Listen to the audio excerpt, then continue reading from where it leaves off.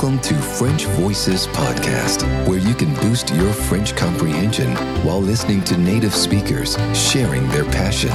It's authentic, it's hosted by Jessica, and it's starting now.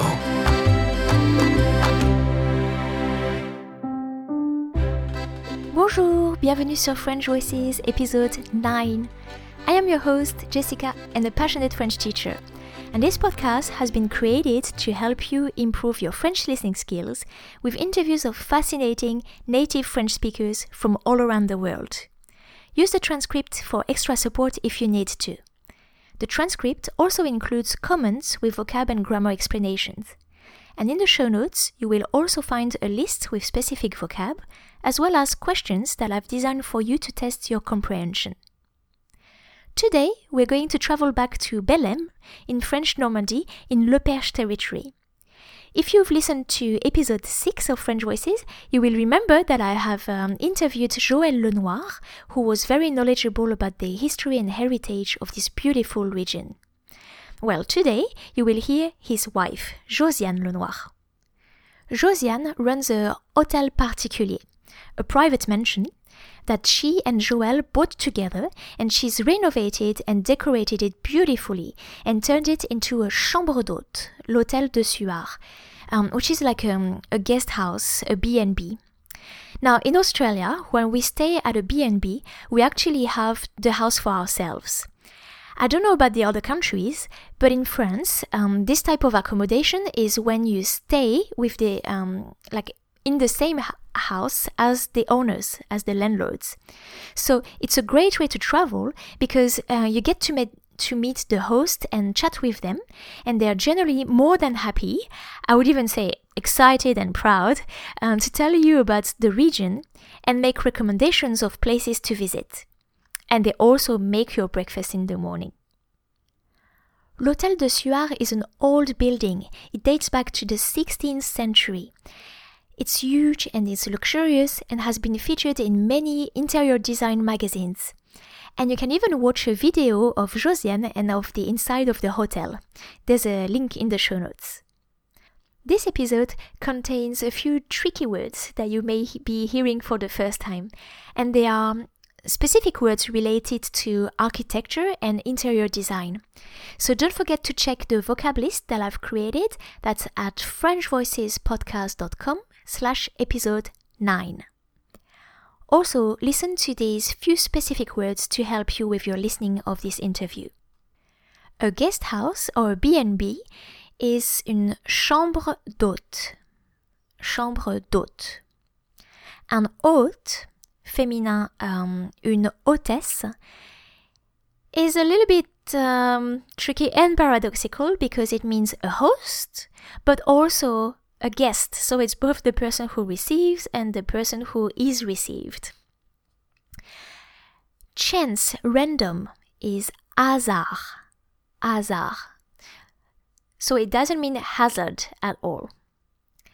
The character or the charm of something is le cachet. Cachet. The woodwork that is performed in a house or in a building is une boiserie.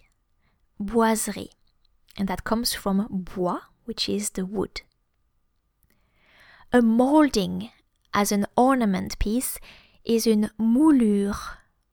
Moulure. The wooden floorboard is le parquet. Parquet. The ceiling, le plafond. Le plafond. It can be used as well in the figurative way. For example, you may have a ceiling, so it's a withdrawal limit at the bank. C'est le plafond. Stucco, which is a marble ornament. This word comes from the Italian, and in French it is stuc. Stuc. A floor tile, which is very typical of the Dauphiné region and the Provence region as well, and that's made of flat, hard brick, so it's more often red, sometimes brown, and usually in square or hexagonal size, this floor tile is called une tomette. Tomette. Wattle and daub, the construction material, is torchis. Torchis.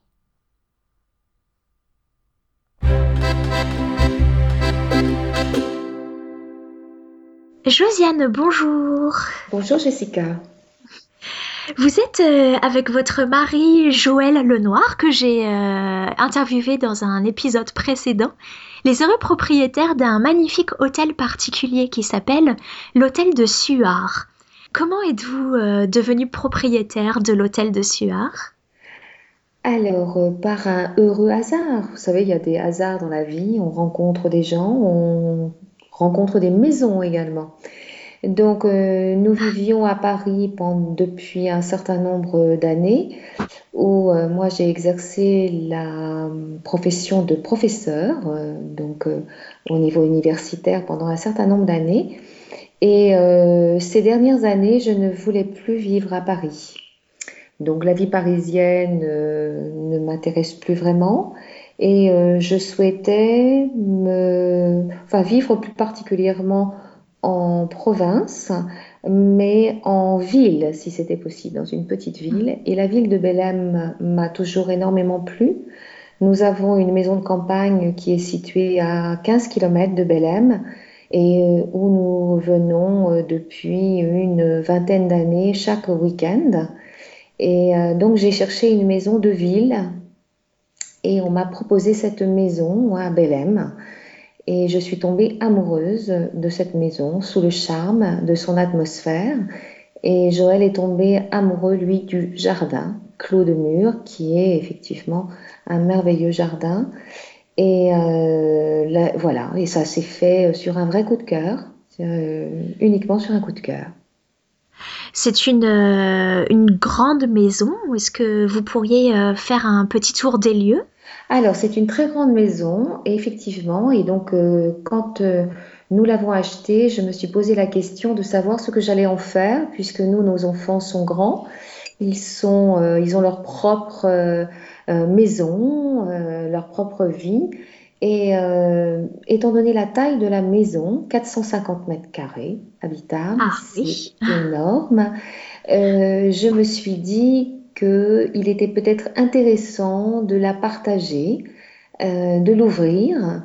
Et c'est comme ça que l'idée des chambres d'hôtes m'est venue. Je dirais que je n'avais pas l'idée d'ouvrir des chambres d'hôtes en achetant cette maison, mais c'est plutôt la maison qui a généré l'idée des chambres d'hôtes. Donc, alors, pour vous dire, faire un petit tour de la maison. Donc, oui. D'abord, nous rentrons, c'est un hôtel particulier. Donc, un hôtel particulier a obligatoirement un porche. Donc, nous rentrons par un énorme porche du XVIIe siècle, qui est donc très important et où, au XVIIIe notamment, Madame de Suard mettait sa calèche, rentrait sa calèche. Donc, sous le porche, il y a la porte d'entrée de l'hôtel particulier, une porte du XVIIe siècle. Nous rentrons dans une pièce qui s'appelle le premier vestibule, où démarre l'escalier du XVIIe siècle, qui est certainement la pièce maîtresse de la maison, un très bel escalier, intact depuis le XVIIe siècle. Le XVIIe siècle, excusez-moi, le XVIIe siècle, c'est la date de la création de la maison, parce que c'est une période qui revient souvent dans votre description. Alors, la période de construction de la maison est du XVIe siècle. D'accord. Nous avons fait des recherches historiques sur la maison et le premier acte de vente que nous avons trouvé de la maison date de 1621. Donc, elle a été vendue la première fois en 1621 et donc elle a été construite avant. Donc, ça veut dire que cette partie du XVIIe est un rajout au XVIIe. Donc, en fait, au XVIIe siècle, les propriétaires ont choisi de couvrir le passage qui servait à rentrer dans le jardin à l'époque et donc à couvrir le dessus du porche par un étage complémentaire. Mais donc l'escalier date du XVIIe siècle. Ensuite, nous rentrons dans un vestibule qui, lui, date du XVIe siècle.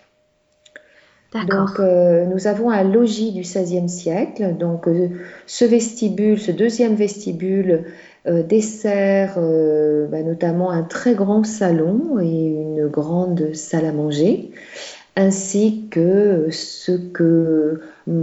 là où j'ai fait ma cuisine maintenant, mais qui était à l'époque, au XVIIe siècle, le dressoir, c'est-à-dire on dressait les plats pour les porter à la salle à manger. Donc nous avons au rez-de-chaussée également un grand bureau. Et dans les étages, eh bien, nous avons à la fois notre appartement à Joël et à moi, ainsi qu'une lingerie, et nous avons 5 suites et chambres d'hôtes. Donc, dans ces 5 suites et chambres, il y a bien entendu une salle de bain et des toilettes, donc dans chacune des chambres. Voilà. Alors, c'est 3 chambres et 2 suites, c'est exact? Oui, c'est ça. Donc, ça veut dire que les 2 suites ont des salons adjacents. Ah. Donc, il y a en plus de la chambre et de la salle de bain, il y a un salon dans ces 2 suites. Et ces chambres et suites portent toutes le nom de personnages. Il y a la chambre Nicolas Chartier ou la suite Madame de Suard, justement. Alors, qui était cette personne qui a donné son nom à l'hôtel? Alors, Madame de Suard donc, est une femme qui a épousé effectivement un noble, le chevalier de Suard, au XVIIIe siècle, enfin qui a surtout vécu donc au XVIIIe siècle dans la maison. Sa fille a pris la suite donc de sa maman et elles ont marqué à toutes les deux cet hôtel particulier parce que donc je vous disais que notre hôtel, le rez-de-chaussée et l'hôtel particulier est du XVIe siècle. Mais au rez-de-chaussée, le XVIIIe siècle est très présent dans sa décoration. Nous avons des plafonds qui ont des moulures, des plafonds avec des stucs, ce qu'on appelle les stucs, qui représentent des grappes de raisin pour la salle à manger. Donc nous avons du parquet en point de Hongrie, nous avons des boiseries, et tout cela est le fait de Madame de Suard, qui a choisi au XVIIIe siècle de mettre sa maison au goût du jour. Et le goût du jour, c'est les grandes fenêtres sur rue, les plafonds cachés. On ne devait pas voir les poutres, ça faisait trop campagne. On n'avait pas de tomates au sol, mais des parquets. Elle n'a pas de cheminée de pierre, mais des cheminées de marbre ou de bois. Donc tout ça, c'est le 18e. Donc c'est pour ça qu'elle a vraiment été très importante pour cet hôtel particulier. Et depuis le 18e, il n'y a pas eu de grands changements, si vous voulez. C'est elle qui a apporté les changements dans la conception même de l'hôtel particulier. Donc effectivement, chacune des chambres, en tout cas de la maison, porte le nom d'une personne qui y a séjourné. Et nous avons essayé de faire en sorte que la personne, si elle revenait dans cette maison, s'y retrouve. Donc la suite Madame de Suard est une suite bien sûr du XVIIIe siècle et c'est là où elle avait sa chambre et où elle avait son boudoir qui est maintenant le salon donc, de la suite. Les boiseries sont intactes depuis le XVIIIe siècle. Donc je pense qu'elle retrouverait sa chambre un peu telle qu'elle l'avait laissée en dehors de la décoration, bien sûr. Mais les murs sont les mêmes, la disposition globalement est la même. Et donc dans chacune des chambres, nous avons fait de même, essayer en fonction des personnes, de l'époque à laquelle ils vivaient, c'est-à-dire le 17e, 17e ou 18e, de faire en sorte que leur passage dans cette maison corresponde à la décoration et à l'ambiance de chacune des pièces. Oh. Et donc vous avez acquis cet hôtel et ensuite vous avez entrepris sa rénovation en essayant de garder cet esprit historique. Mais rénover un vieux bâtiment, surtout quand, à l'époque d'origine, il n'y avait ni eau courante ni électricité. En fait, ça a dû être Oui.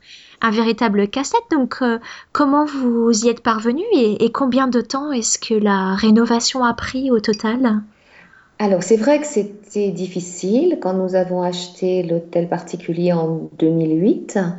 Il y avait bien sûr l'eau courante, hein, bien entendu, puisque la maison était habitée, il y avait l'électricité, il y avait le chauffage, mais il n'y avait au total qu'un seul WC et une seule petite baignoire, toute petite baignoire, dans cette immense maison. Donc il a fallu effectivement d'abord tout revoir l'électricité qui était très Mhm, vétuste mhm, et qui n'était plus aux normes, en tout cas pour recevoir des hôtes. C'était à la limite dangereux.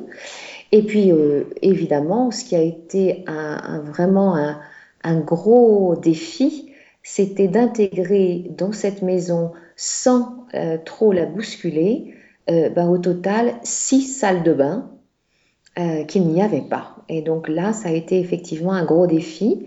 Ah oui. Voilà, défi qui a été relevé par une architecte avec laquelle j'ai travaillé pendant 3 mois.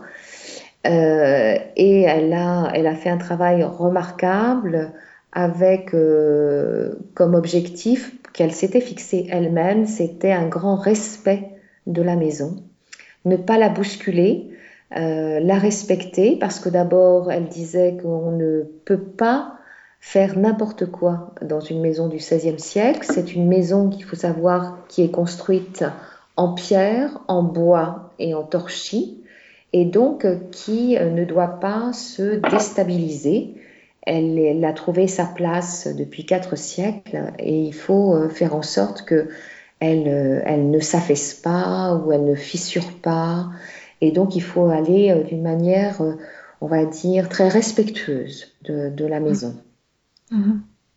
Aujourd'hui, chaque chambre a vraiment donc un caractère unique, un cachet qui lui est propre. Ça, vous l'avez très bien expliqué. Et d'ailleurs, on peut le voir en visitant le site internet de l'hôtel de Suard. On voit les photos et une présentation de chacune des chambres. Vous, est-ce que vous avez un attachement tout particulier pour une de ces chambres? Non, je crois pas. Je crois que je les aime autant les unes que les autres.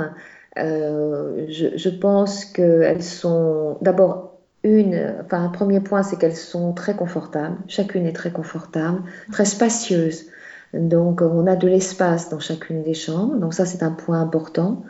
Et chacune a son caractère, donc différent, mais je pense sympathique et chaleureux.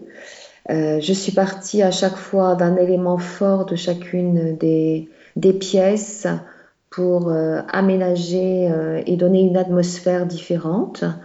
Et je pense que ça fonctionne bien. L'objectif, c'est que chacun s'y sente bien et il retrouve un petit peu la maison de famille que l'on a peut-être connue dans son enfance ou dont on rêve régulièrement. Donc, je pense que en principe, d'après ce que me disent mes hôtes, ça fonctionne assez bien. Ils se sentent bien. Alors, faites-nous rêver un peu. Qu'est-ce que c'est ces pièces maîtresses autour desquelles vous avez pensé la décoration de chacune des chambres? Alors, si l'on prend la suite Madame de Suard, donc la chambre de Madame de Suard, c'est une pièce qui a de très grandes fenêtres et qui est située plein sud. Elle est très solaire, vraiment très solaire. Elle a de très très belles boiseries et elle a une magnifique cheminée en marbre noir. Donc, je suis partie de cette cheminée en marbre noir et j'ai fait une atmosphère, je dirais à la fois dans les blancs et les vieilles ors pour donner à nouveau, pour accentuer le côté solaire et en mettant des petites touches de noir, bien sûr, ou de gris anthracite au niveau des voilages, au niveau des têtes de lit, des cadres anciens qui décorent la pièce. Et je pense que je pense qu'elle se sentirait très bien dans cette chambre. Donc on est vraiment dans une décoration 18e. 18e parce qu'il y avait les boiseries. Donc celle-là c'est 18e. Dans la Nicolas Chartier, bon, il est évident que nous avons une magnifique cheminée d'époque 17e qui est superbe, qui est en pierre presque blanche. Et Nicolas Chartier, bon, je ne vais pas refaire toute l'histoire, vous la retrouverez sur le site internet, mais c'était quand même quelqu'un qui était plutôt dans un métier de juriste, donc quelqu'un d'un petit peu, peut-être que j'ai imaginé, un peu sérieux, un peu sobre. Donc j'ai fait une décoration très, très zen, on va dire, très sobre, très épurée dans laquelle je pense qu'il se sentirait aussi très bien.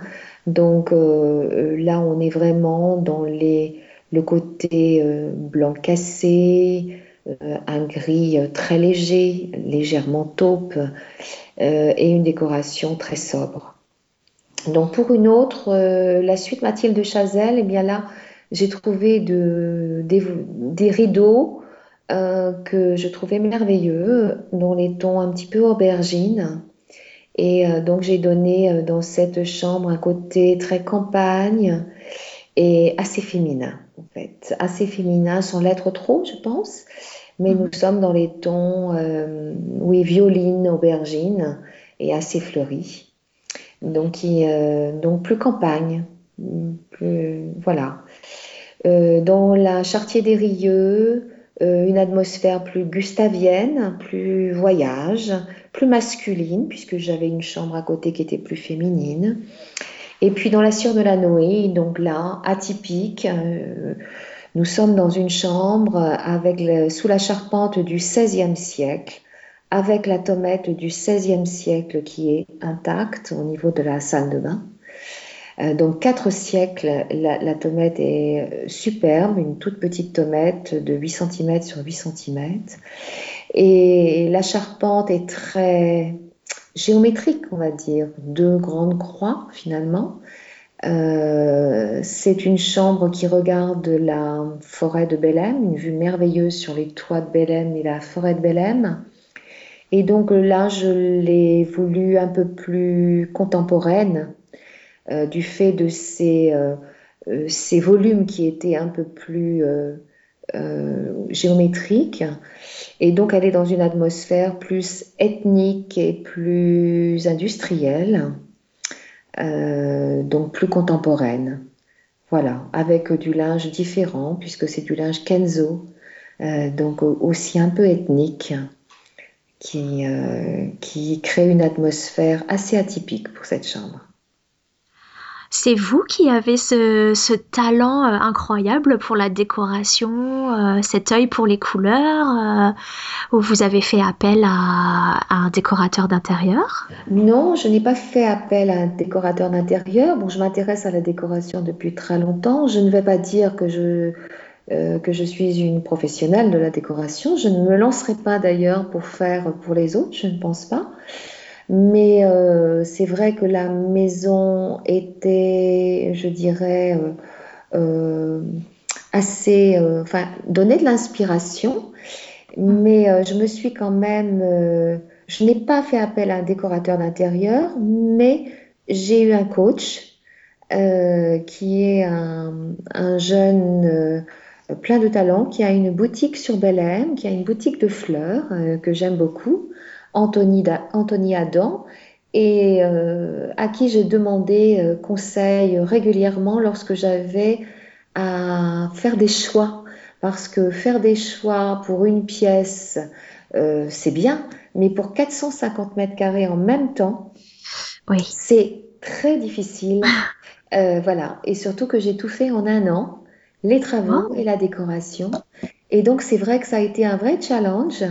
Et souvent, j'avais besoin de... En fait, il répondait à mes questions que je me posais tout haut.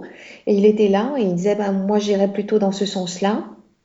Voilà, quand je lui proposais plusieurs choix de couleurs, eh bien, il confortait, voilà, mes choix. Et ça, c'était quand même assez rassurant, on va dire. L'hôtel de Suard est donc une chambre d'hôte et vous accueillez les visiteurs de passage dans votre région. Certaines chambres d'hôtes incluent les repas, d'autres non. Alors, quels sont les services que vous proposez à vos visiteurs? Alors, pour ce qui nous concerne, nous proposons bien entendu le petit déjeuner. Donc, le petit déjeuner et la chambre. Je dirais qu'il arrive que je fasse à manger. Je dirais que c'est quand même assez exceptionnel parce que c'est un autre métier et ça signifie quand même d'avoir, eh bien, je dirais beaucoup d'énergie parce qu'il faut faire le dîner du soir, il faut remettre tout en ordre, je dirais le soir après le dîner, de façon à ce que la table du petit déjeuner soit très attrayante le matin. Donc c'est beaucoup d'énergie, mais je propose un service traiteur plutôt. Je travaille avec 3 restaurants différents qui me proposent des cartes traiteurs et lorsque mes hôtes arrivent trop tard ou ont des enfants en bas âge, eh bien ils choisissent dans cette carte traiteur et à ce moment-là, je leur dresse une table, soit dans la salle à manger, soit dans le salon. Donc avec des bougies, les nappes, serviettes, les couverts en argent. Et je réchauffe les plats et ils dînent dans ces cas-là dans la maison. Ça m'a l'air très confortable et agréable, hein. Donc, si vous passez par la basse Normandie et vous avez envie de remonter l'histoire et le temps d'une ou plusieurs nuits, je vous invite à découvrir l'hôtel de Suard. Alors venez dire bonjour à Josiane et Joël et profitez du cadre magnifique qu'ils vous proposent. Merci beaucoup Josiane pour votre temps. Merci Jessica.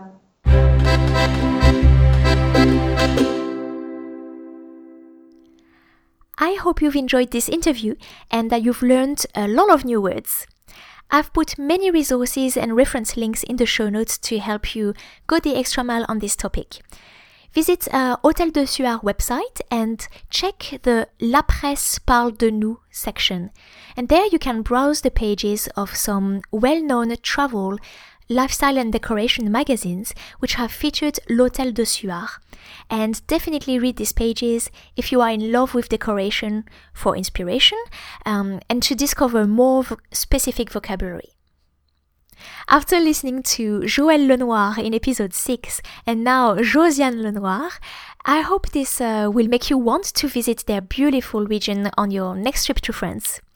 That's actually what I plan to do as well, except I really don't know when that will be. But last time we flew back to France, I really wanted to go and show my husband, as Normandy is a beautiful region. But we were on a really tight schedule. We were getting married for the second time and going on our second honeymoon. So we couldn't go to Normandy, but we will definitely go and say hi to Monsieur et Madame Lenoir next time. Please take a minute of your time to review French Voices and show your support. Thanks a lot and see you in the next episode of French Voices.